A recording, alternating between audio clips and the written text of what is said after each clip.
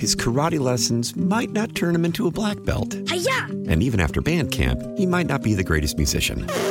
But with the 3% annual percentage yield you can earn on a PenFed premium online savings account, your goal of supporting his dreams... Thanks for everything, Mom and Dad. ...will always be worth it.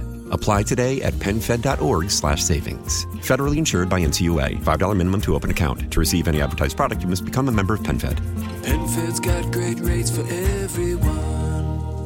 Your fever is high and the pressure to log in at work is too. But when you finally decide to take care of you, there's Instacart. Just because that one perfect coworker of yours is attending all meetings, camera on while she's sneezing, coughing, and aching, doesn't mean you have to do the same. Take it from us. Trying to stay on top of things will only get you further behind. Instead, get everything from tissues and teas to cough suppressants and comforting soups delivered through Instacart in as fast as 30 minutes. If anyone needs anything, they can just redirect their questions to that one perfect coworker of yours. Why? Why? If you have T-Mobile 5G home internet, you might be hearing this Why? a lot. Why? Every time your internet slows down during the busiest hours. Why? Why? Because your network gives priority to cell phone users. Why? Good question. Why not switch to Cox Internet with 2 times faster download speeds than T-Mobile 5G home internet during peak hours? Okay. Stop the whys and visit cox.com/5G home for details. T-Mobile prioritizes certain T-Mobile phone users over home internet users during times of congestion.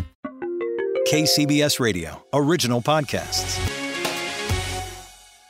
We're about 4 or 5 days outside of Kennedy Meadows, so coming into Walker Pass tomorrow, and it's just really interesting to me how the vibe has kind of shifted. There's just a lot of chitter chatter, like, what are you going to do?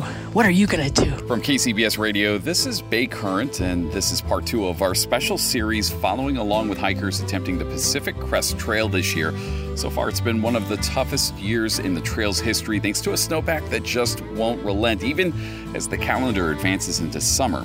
By the way, if you missed the first part, you can download that now and listen. But if you didn't, no worries. You can join the journey here without getting lost. And we're going to start with Sue. Her trail name is Darkness. She's already thru-hiked the PCT once, and she's hiked just about every epic trail on the planet. Now, she's doing the PCT again. And as before, it was kind of like there was a lot of like kind of loose groups and people would kind of bounce between or hike alone. Now it kind of seems like everybody's kind of putting a ring on it and deciding what they're going to do. And a lot of groups are kind of forming up. And it's just really interesting how everything's kind of solidifying now where it's about to get real. We're staring down the snow. So the past couple of weeks have been a total whirlwind. Maggie Schumann is our hiker from Truckee, a native of the Bay Area. When we first talked, I was at mile 77 in Julian. Everything was so new, exciting, and nothing like I really expected. There was so much water in the desert. It was so green in the southern desert. At this time, it is June 16th. I am less than 25 miles from Kennedy Meadows, which is mile 700. And tomorrow is my 30th birthday. Some big highlights in Julian were definitely San Jacinto and Baden Powell, which are both mountains with snow still covering them. I like to think we passed the test with those mountains and are looking forward to the Sierra Nevada. We just left Shasta, Mount Shasta, the town of Mount Shasta. 1502. My far out is massively messed up and not working. So, mile 1502, we skipped from, we got to Kennedy Meadows and hopped up to Chester and got on in Chester. We last talked to Layla Cohen at Big Bear, where it was still snowing well into May. Actually, there was another time I called her by accident. She was like, I can't talk right now. I'm dying in the desert. So I waited until she made it up to Kennedy Meadows, which is considered the southern entrance to the Sierra along the trail. And it was there that she made a big decision. We are just skipping the Sierra and then heading all the way to Canada and then going Sobo through the Sierras. Because of all the snow and how big the water crossings are right now with all the snow melt, we decided it'd be safer, / we really want to swim in the lakes. So we can't do that right now. They're all frozen. By now, you may have noticed something about the voices. Yeah, all women. It seems I lost Kyle. Kyle, I hope you're okay. Call me. And John, his trail name's Stoat. He's had a struggle with connectivity, but he sent me an email update. He says something similar to what Sue says. Hikers are breaking apart into different schools of thought. He says many hikers with limited backcountry experience are flipping up past the Sierra. Some are doing what Layla is doing, getting to Shasta, then hiking north the rest of the way to Canada before coming back later in the summer to hike the Sierra southbound. Others are heading for the northern Oregon border to trek south back to Kennedy Meadows and then jump back up close to the Washington portion of the trail. And finally, a few are heading straight to Canada and then doing the trail southbound. So basically, the chaotic season that we all expected. I had to see the conditions for myself, so I took a little drive 10,000 feet up Highway 108. All right, so I'm on the PCT, at least I think I am. It's kind of hard to tell because of the snow situation. So the way the snow has melted, it has basically created these big troughs and grooves up here. Like sun cups and tree wells. Yeah, that's a new voice, isn't it? My name's Kyla, and my trail name's Tough. Okay, funny story here, right? So I'm up on the trail, right? I'm coming back down a ridge. I look down toward the highway. I see a white van pull up and drop off some hikers who had just hitched a ride from a resupply. So I go running the last quarter of a mile downhill, this trail, thick snow. By the way, I'm wearing shorts and t-shirt like an idiot. I'm waving my arms, shouting like a complete lunatic. I'm like, hey, you, do you need a ride? They just look at me. I mean, they look at me like I was a complete madman. My plot was to make them talk to me in exchange for a ride. They didn't need a ride, so there goes that. But they went ahead and talked to me. I mean, it was pretty nice of them, right? Yeah, so here's Kyla and her friend. Government name Danny Powderly, trail name Sunny D. I started March 31st from Campo. Yeah, I started April 19th, yeah, also from Campo from the Mexican border. This is mile 1018, so we're over the 1,000-mile mark now. Reaching the 1,000-mile mark was pretty cool. We played the Vanessa Carlton song, I Would Walk 1,000 Miles. Put another way, they're kind of a glimpse into the future for the other hikers I've been following. Tired of the snow for sure. Honestly, if it wasn't for the snow, I think we'd be a little further down the trail. It's definitely slowed us down a bit. It's taken its toll. And then in the Sierras, anytime you go in and out, you know, there's a whole lot more logistics because there's not just a town right there on the trail. You got to take a side trail 10, 15 miles off trail just to get to town and that sort of thing. So definitely exhausted. I feel like exhausted would be normal for anybody who's hiked just 1,000 miles, but I feel like we're 300 of those in the snow. We're at a different level. And since the 1,000-mile marker was covered up in snow, we made a new one out of pine needles. Hopefully the people behind us will see that. But yeah, I'm ready for the snow to melt and keep going on dry trail with greenery around instead of just white, gray, brown, and pine green. Kyla just hit on an interesting point there. The snow is more than a physical challenge. It's also a mental challenge. I had a bad fall on San Jacinto, or on the way to San Jacinto. So that spooked me. Another girl fell about 100 feet down on our way into Wrightwood and in the snow. And so we both kind of became a little more cautious of the snow. And so we decided we're not out here to be nervous and wondering if we're going to fall off the ridge today. It'd be more fun. And most of the hikers we've encountered are doing the same thing we're doing. Hikers are making it through the Sierra, maybe a bit slowly, but I think it's starting to open up more. I'm definitely more encouraged reading comments on Far Out, our navigation app, and from trip reports posted online. It's not going to be easy by any means, but I think it's definitely going to be the adventure of a lifetime for us. Yeah, I mean, people have been talking about, are you going to go through the Sierras, are you not, since day one. I mean, since before day one, since like November when the first storm came and it looked like it might be a big snow year. For me, you know, you don't get to choose the weather. You don't get to choose a whole lot of things. I decided that I was going to do this hike in 2023. And for me, you know, the weather's just another part of the challenge. You know, I don't think many people sign up to hike 2,600 miles and don't expect a little bit of a challenge along the way. So for me, I just tried to look at it as the weather's another part of it, and that's part of my journey. But that was obviously not the average person's thought line. It's important for us to have that continuous footpath from Mexico to Canada. It's part of our goal, and apparently we are some goal-oriented people who want to achieve that, even if the snow makes it a lot harder than expected. I definitely noticed a mentality shift, but to me it didn't seem like it was like snap of a finger, all of a sudden it's there. It kind of seemed gradual. Because at least for us, like we had a group of 5 or 6 people come in through Kennedy Meadows. Everybody was gung-ho. And then we have people start dropping off because they start to get in there and see what it's like. So, mentality beforehand, but then after you actually have the reality and see what it is, another mentality shift kind of on the back end of that, which was interesting. Yeah, that's true. It was after Kennedy Meadows that I think people were like, all right, I've had enough of this. Once they went into Kennedy Meadows, got to Bishop, we're like, I'm done. Or we're like, hey, this is hard, but I'm going to keep going anyway. Anything that's dark, like a pine needle or something, falls in, melts at a different rate around the snow. The snow around that melts at a different rate. And so that's part of the reason you end up with these troughs deep in the snow.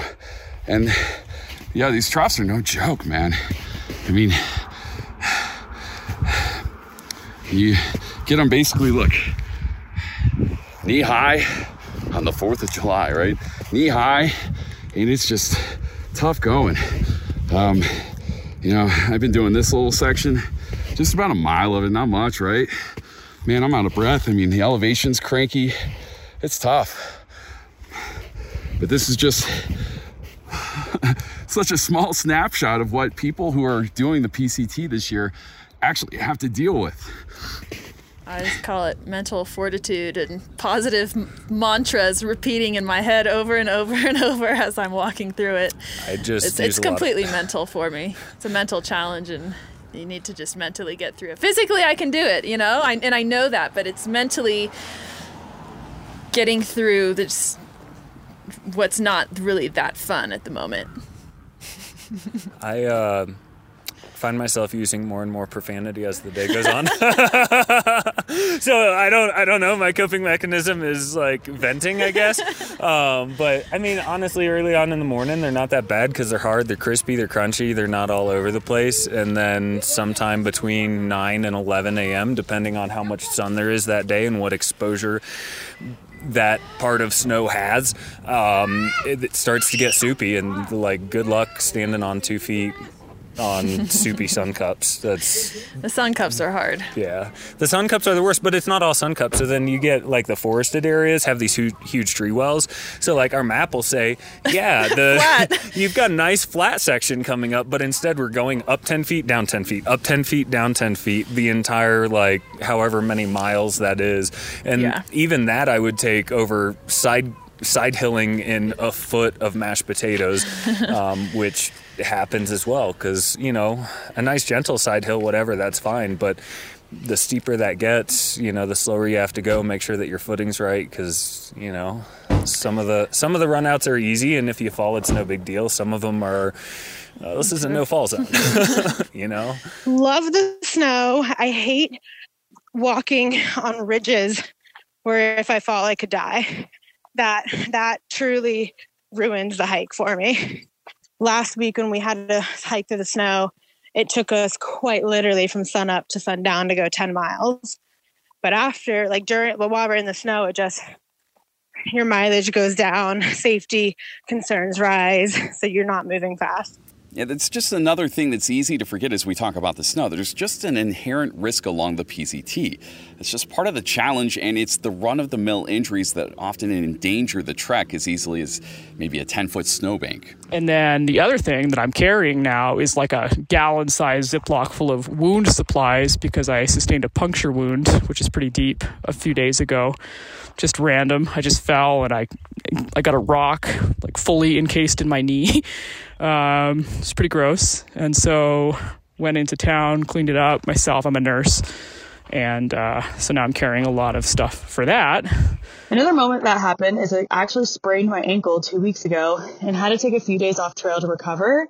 It definitely shook me confidence and made me question what I'm doing for a few days. After getting on trail after that, it was really cloudy and misty, and we honestly didn't see really any hikers for like 2.5 days, which was really strange. And we missed all of our friends that we had made in the early desert. And of course, there's the weather. The spring and summer have been weird in the Sierra. Part of the reason is the snowpack. There's more moisture than normal that gets sucked up into the atmosphere, forming big, booming thunderheads. Apart from that, the instability that brought all this snow to begin with just hasn't left California, meaning a spring and summer of cooler temperatures and a stubborn monsoonal flow. Yeah, we got lucky. People 2 days ahead of us and a day or two behind us got hailed on through Laston. And while we had rainstorms and thunderstorms, it wasn't bad. One of our friends had to hit his SOS button because his tent flooded. Yeah, definitely. It's been a weird monsoonal season. It's been cold. It's still cold. I'm wearing like all my clothes most days and nights. That's just funny. Honestly, we have been so lucky with the monsoons. Like really, really lucky. A lot of hikers have been caught in some really nasty ones with hail, wind. I know some people up in the Sierra got caught with snow.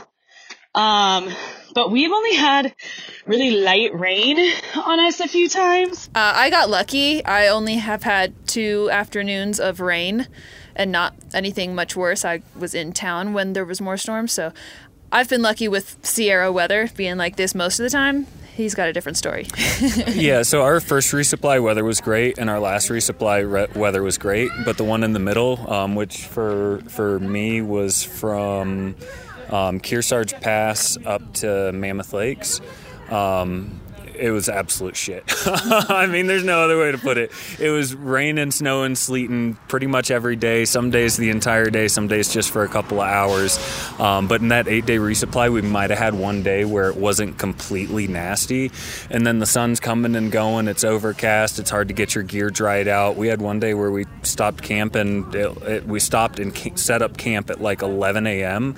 Because it had been raining, snowing, sleeting since we started hiking at like 3 o'clock in the morning, and we're getting ready to climb 2,000 feet to 10,000 foot elevation, and I'm not trying to go up to 10,000 foot elevation with wet gear if I can avoid it, you know? So it definitely throws a pretty big wrinkle in there, and you can actually see it. You were talking about, you know, this year, and you can see the clouds actually physically forming right above the peaks, and then they just come on over and block that sun, and if they continue to grow, they start to dump on you. So, I mean, you can literally watch the weather form, which was, you know, kind of cool, but I'd rather have blue skies.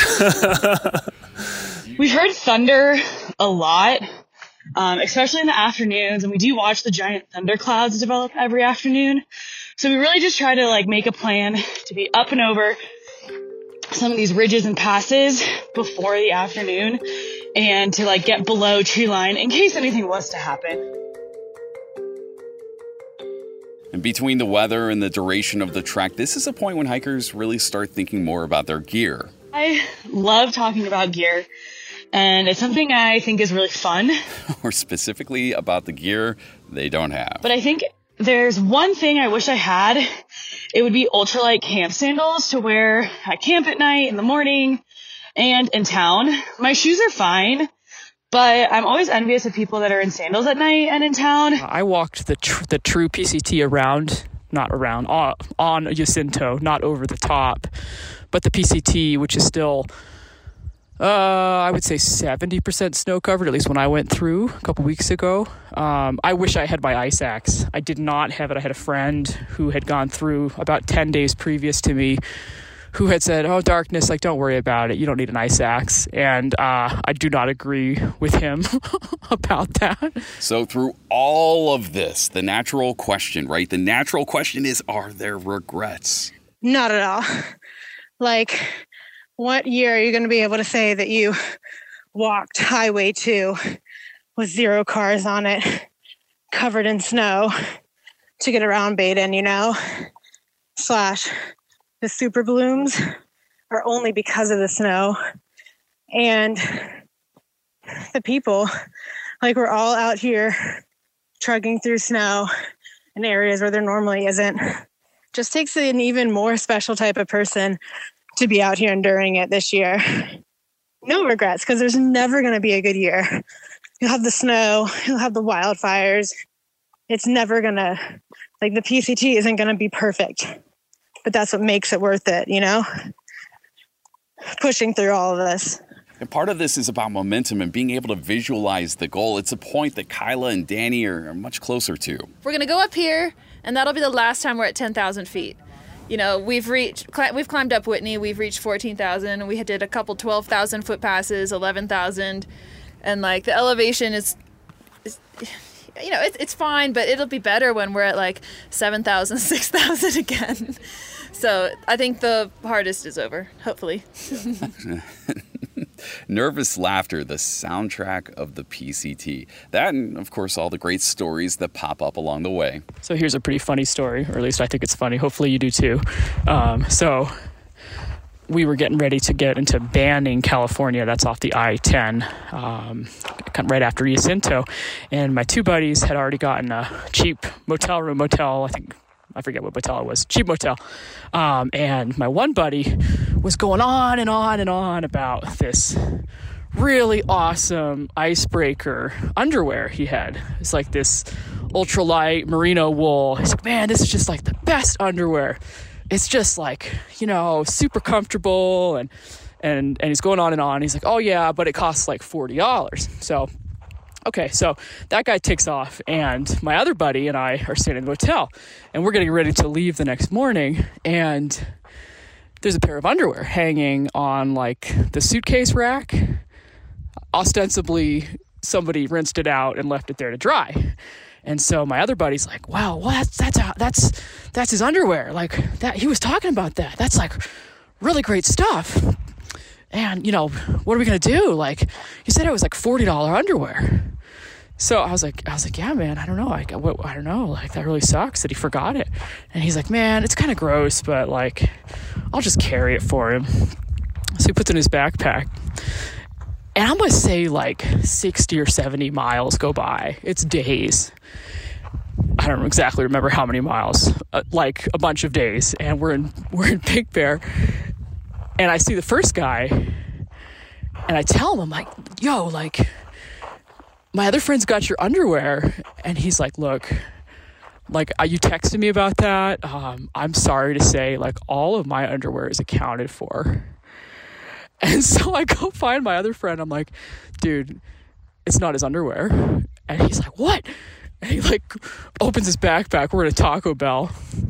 And he opens his backpack. He's like ripping apart stuff in his backpack, and he finds it, and he looks at the label, and he yells like, "These are Fruit of the Loom!" And then he like throws it away in the Taco Bell trash. And I was crying. I was laughing so hard. We don't even think it was a hiker because it's like cheap cotton underwear. It was just some random guy's underwear that was left in this motel room from like a previous stay. And he carried it for like a week in his back. Oh, man. Anyway, that was pretty great. My thanks to Sue for the great stories and incredible perspective, to Kyla and Danny for letting me ambush them on the trail for an interview, to Maggie and Layla and John for finding those fleeting moments to answer my questions, and thank you for listening. By the way, if you're looking for some behind-the-scenes footage and pictures from the trail, well, here's a sign. You can find me at Kris Ankarlo. You see, it says PCT. That's KrisAnkarlo on Twitter, Instagram, and TikTok. Same handle across the board. There's another sign. This episode of Bay Current has been produced by me and Mallory Samara. Also says PCT. Oh boy. Be sure to hit that subscribe button to hear some more stories that make the Bay Area the most unique place in the world to live. Part 3 of this series, by the way, will come out next month. Until then, keep on trekking. It's just impossible to keep a track unless you have your GPS running. So I'm just like looking for footprints or anything that might say, hey, people been here, people been hiking here.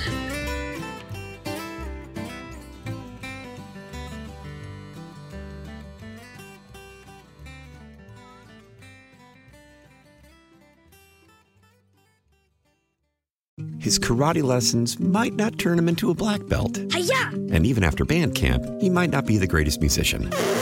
But with the 3% annual percentage yield you can earn on a PenFed premium online savings account, your goal of supporting his dreams... Thanks for everything, Mom and Dad. ...will always be worth it. Apply today at PenFed.org/savings. Federally insured by NCUA. $5 minimum to open account. To receive any advertised product, you must become a member of PenFed.